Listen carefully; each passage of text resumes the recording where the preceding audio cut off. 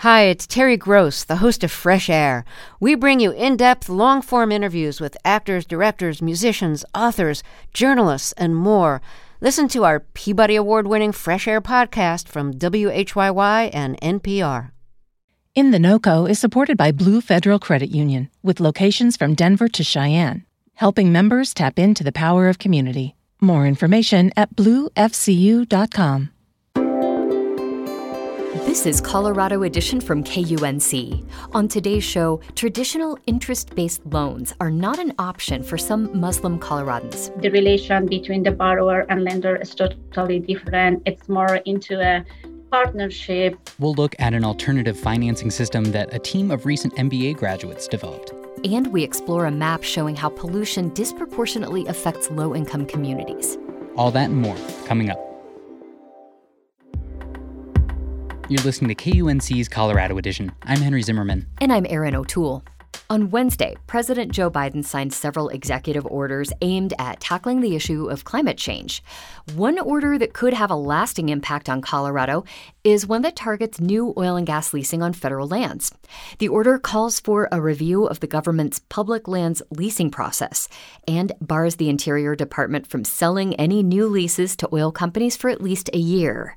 KUNC's Matt Bloom is with us now to talk about what that means for our energy industry here in Colorado. Hey, Matt. Hey, Erin. Now, many environmental groups are cheering this decision, saying that we shouldn't have fossil fuel development on public lands.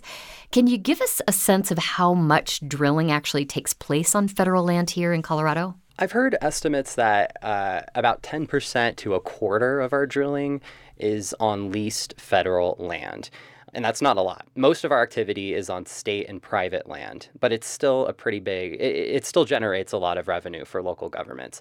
I spoke with Bernadette Johnson, an economist with the energy analytics company Enverus in Denver about this. Here's what she had to say. A lot of the federal land in Colorado tends to be kind of more mountainy. So there needs to be some more drilling there, but it's expensive. It's hard to drill.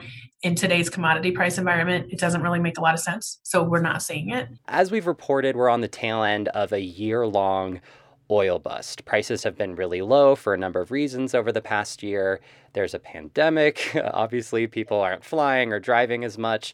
There's also a huge oversupply of oil on the global market, and that's really been the main driver behind a slowing down in drilling all over the state. And I want to come back to prices in just a moment, but it sounds like this executive order, at least in the immediate future, won't stop all oil drilling in Colorado, right?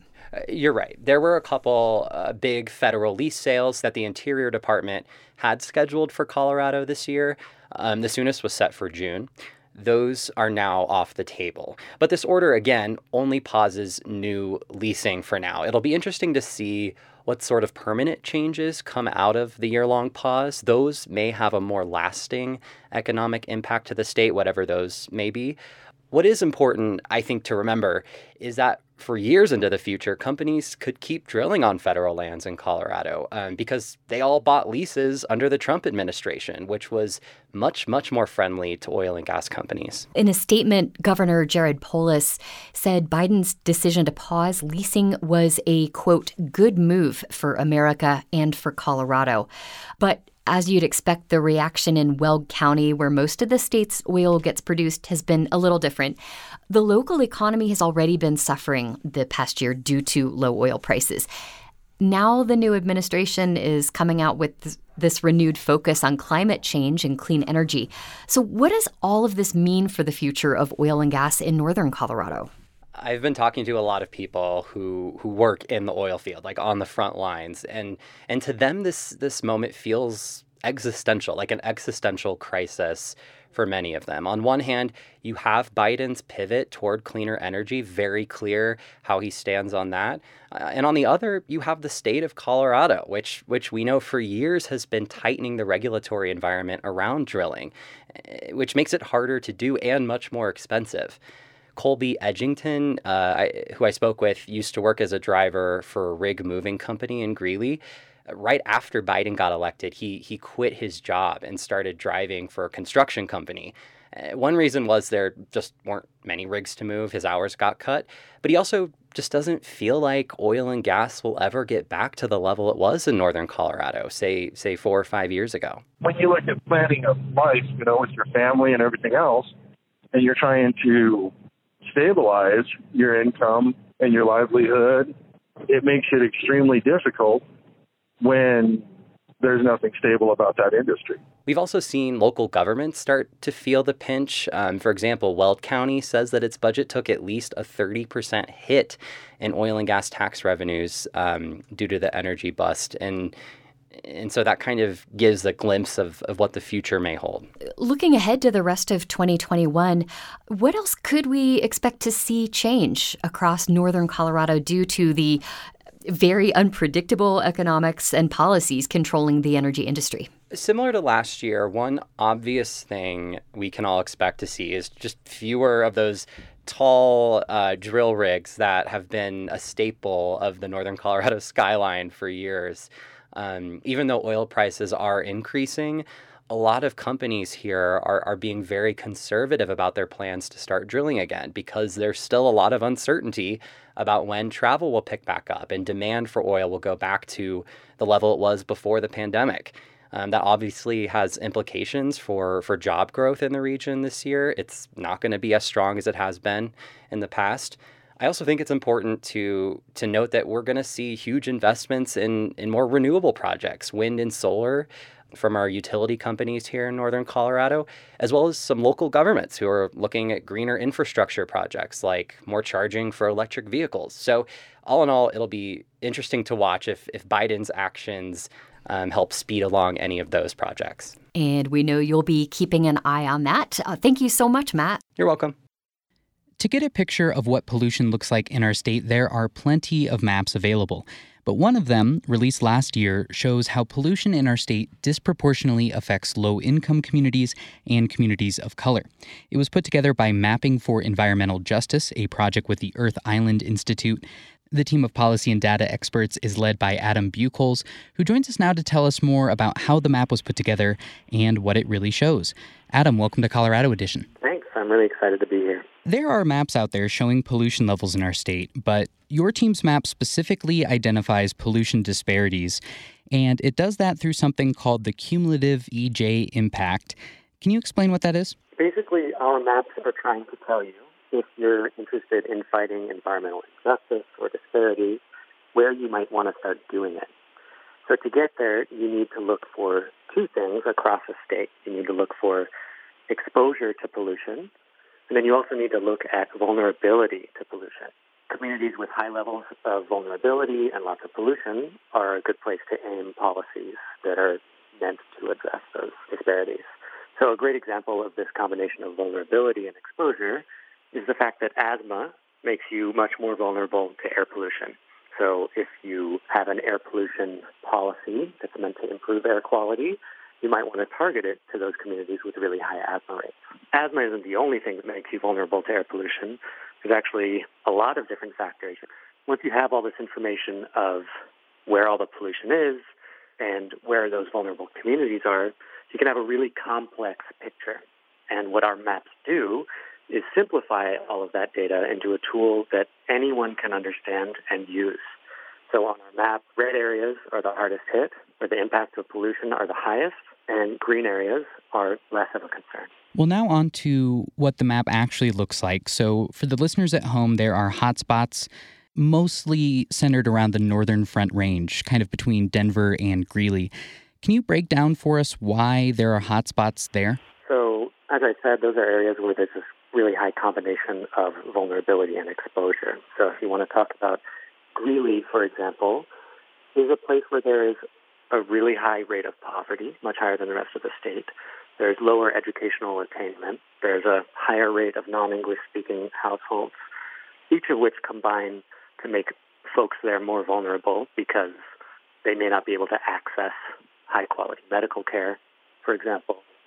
And that's all combined with really high levels of pollution. It has some of the worst air quality in the state. There are many more facilities that store toxic chemicals than almost anywhere else in the state.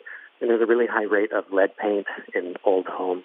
Environmental injustice is not a new concept. And so I'm wondering what you think a map like your team's map can achieve that previous efforts haven't. Yeah, I think you make a really good point. It's really not telling a new story.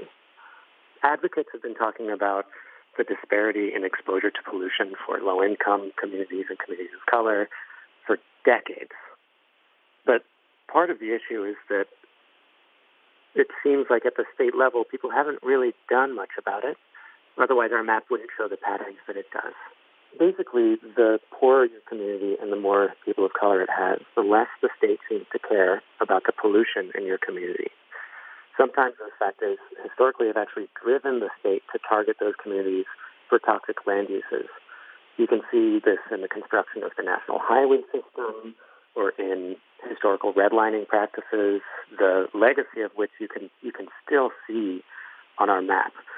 And what our map does is it basically provides a way to retell those stories in a language that policymakers might be more willing or able to hear and understand.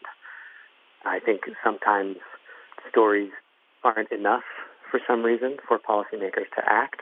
And so you can turn these consistent and well-documented anecdotes into a quantitative picture that really substantiates the stories in a way that's much harder to deny. Speaking of stories, I know you have a connection to Colorado. You used to work as a teacher in the Denver public school system as a middle school science teacher. And I understand that you sort of started mapping for environmental justice after seeing how living in an area of high pollution was affecting your students. Can you tell us more about what you saw with your students and how you made the connection to pollution? A lot of this came from, I was working in Title I schools in Denver where there were really high rates of poverty. And a lot of my students were facing a variety of different challenges that made it harder for them to succeed in school.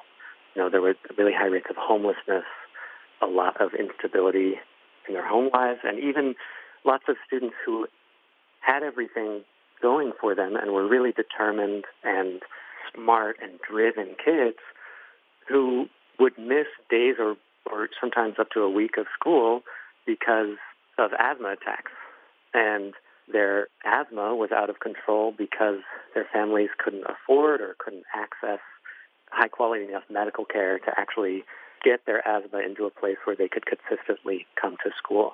So this was a pattern that I sort of knew existed, and by creating a map, it was a moment when I first saw one of these maps, which was California's CalEnviroScreen. It was this light bulb moment that let me say, oh, this is the pattern that I was seeing. This is the thing that was just a story in my mind, and somehow it being translated onto a map made it more real or substantiated it in a way that, you know, before I wasn't really sure if I was seeing a real pattern. And these maps can sort of make it more real in a way that it wasn't for me before. What would it take for meaningful action to be taken on this in Colorado? To turn these maps from just an interesting image into action, state agencies need to start using it to make decisions. And a variety of states have done this with different degrees of success. But you can do things like make it harder to get a permit for a new polluting industry in one of these communities. You can start investing directly in these communities to clean up the air or the water. Or you can just start enforcing the environmental regulations that already exist, because a lot of times they just don't get enforced in these communities. And so just following the rules we already have is a great step forward. Adam Buchholz is the director and founder of Mapping for Environmental Justice. Adam, thanks for speaking with us. Thank you so much.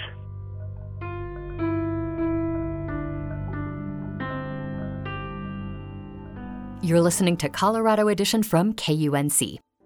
Just over 3% of Colorado households did not have a checking or savings account or use other financial services in 2019. The reasons vary from not having enough money to distrust of financial institutions and inconvenient locations. But what about religious beliefs? As KUNC's Stephanie Daniel reports, a team of MBA graduates is trying to change attitudes around banking. Maneja Sahanyar recently graduated from Colorado State University's College of Business Impact MBA program. While in school, she partnered with 2 other female students to create a financial consulting company called Empower. But before their degrees were conferred in December, good morning, everyone. I am Manisha. Empower had to complete their final assignment, pitching their business venture to possible investors. Sahanyar started the Zoom presentation with Tariq's story. His dream is to open a restaurant. He needs financing, but he can't find any product that aligns with its Muslim faith.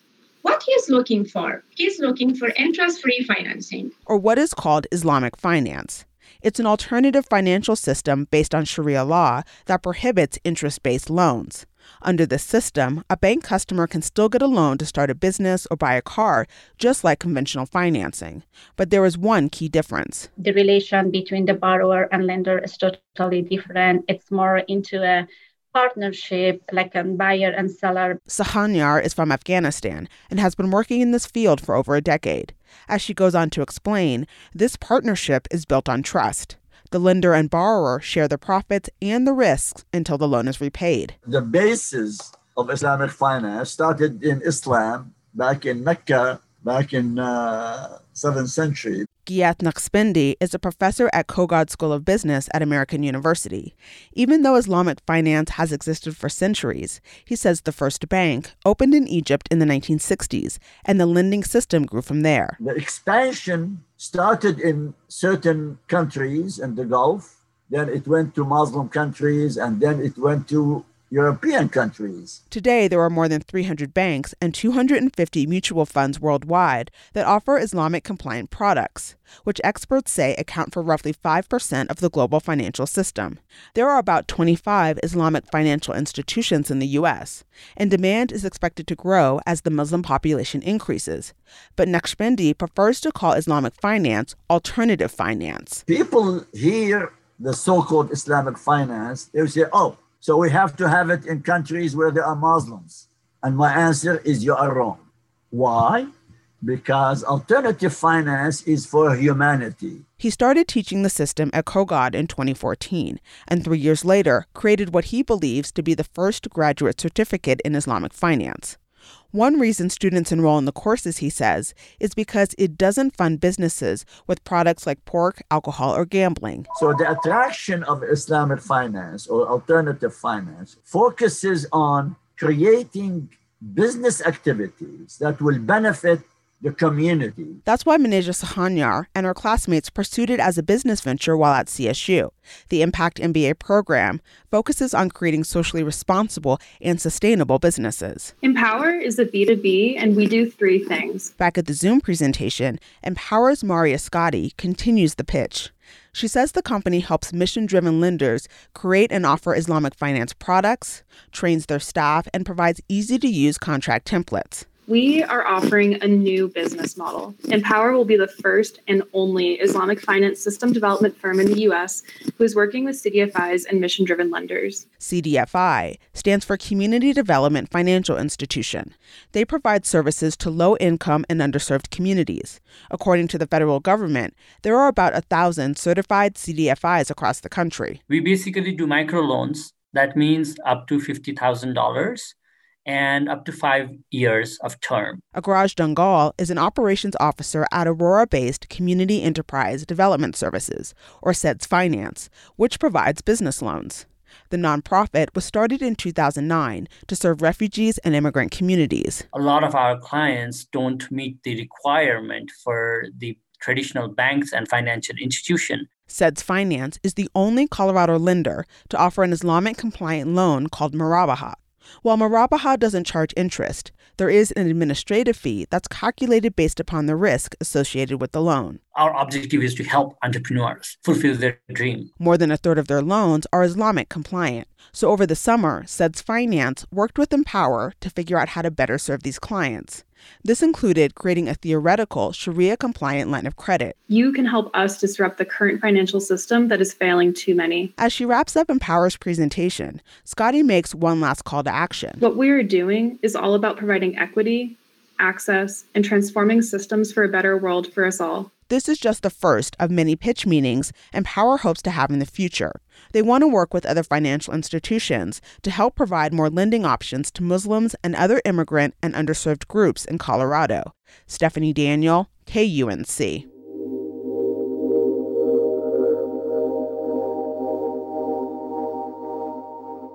The Northern Colorado economy should fare better this year than in 2020, but economic development directors are still feeling cautious.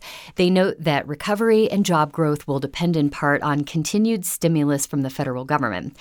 Ken Amundsen is managing editor for BizWest, and he joins us now with more on how business leaders are viewing the coming year. Hi, Ken. How you doing? Not bad. How are you? I'm doing well, thanks. So earlier this week, you heard from economic developers from Weld, Larimer, Broomfield, and Boulder counties. They shared their views in a panel at the virtual economic forecast event that BizWest hosted. Give us kind of a broad takeaway to start. 2020 was a tough year for a number of reasons. What are they expecting in 2021? Well, economic developers tend to be a very positive lot. And, so they're quite positive about 2021, and I think rightly so. Northern Colorado was not hit as bad as many parts of the country due to the pandemic and the resulting recession. And they're expecting some recovery. In fact, in many communities, they're already seeing industries inquiring about relocating to Northern Colorado, even in the restaurant industry, which was severely impacted. There's new restaurants popping up already. The hospitality sector as a whole was hit especially hard by the pandemic. Tourism kind of gently discouraged. Dining at restaurants was either limited or not allowed at all. Is the trend still downward here, or is there some light at the end of the tunnel? What will it take to bring back these jobs? You mentioned the tunnel, and Jacob Castilla from Fort Collins mentioned that his quote was, "I see the light at the end of the tunnel, but we're still in the tunnel." His assessment is that, and as well as some of the others, is that we had some weaknesses in our economy prior to the pandemic, and those are still there. So, those are going to have to be dealt with in one fashion or another. But in terms of the restaurant industry, there's a lot of optimism there. Many of them that have survived have found ways to generate some revenue that enables them to keep their doors at least partially open. I have noticed just in the last day or so a couple of stories. So these are not our stories, but about ghost kitchens, and I was really struck by that. What is a ghost kitchen? Well, it's a kitchen many times operating out of a hotel that's not open, and they're producing food just for takeout. Maybe producing food for another restaurant just for takeout. Well, it sounds like during this panel, the term disruption came up a few times at least. Disruption can be a good thing in the business world, but not so much here with the pandemic. I'm wondering how these regions find their stability again. Ben Snow from Greeley has mentioned this a number of times, I've heard him say, and he said with disruption comes opportunity. Anytime there's disruption, that creates a market opportunity for an entrepreneur to do something else. And so there's a loss of business and there's a birth of business, all at the same time happening. The disruption, I think, is going to be really interesting this coming year to see what things will stick. A couple new things came up during the economic forecast this week. But obviously e-commerce, people of all ages, young to old, have embraced e-commerce as a way to get their goods and services.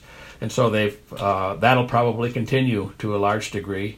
Offices, the speculation has been that offices will never be the same, and I think that's probably right. There'll be more people working from home permanently, or at least part of their time. But the home office doesn't have to be even near where the real office is, as we know. It could be anywhere in the country. People can work wherever they want. And one thing that I thought was very interesting that I hadn't thought about, online learning is probably going to disrupt universities. And, students may not return to the classroom like everybody thought they would. That sounds like it could present an interesting new wrinkle for university towns like, Boulder and Fort Collins and Greeley. Absolutely. And the thought was that the digital adoption rate has maybe progressed 5 or 10 years faster than it normally would have. So universities are going to have to consider that as they try to reopen doors this spring and this fall. Last year was expected to be a time of sustained economic growth across much of Colorado and the Front Range. Are these economic developers that you spoke with confident we'll see that again? Very confident. The underpinnings of our economy here in northern Colorado are very, very strong and are likely to, accelerate once we get the vaccine into the population. Ken Amundsen is managing editor for BizWest. You'll find a link to this and other stories on the 2021 economic forecast at our website, kunc.org. Ken, thank you so much. Yeah, thank you for having me again. That's our show for today. Tomorrow on Colorado Edition, we'll learn more about the mental health challenges facing first responders, including wildland firefighters and emergency medical technicians. I'm Henry Zimmerman. And I'm Erin O'Toole. Our production staff includes Ray Solomon, Tess Novotny, and Adam Reyes. Brian Larson is our executive producer. Thanks so much for listening. This is Colorado Edition from KUNC.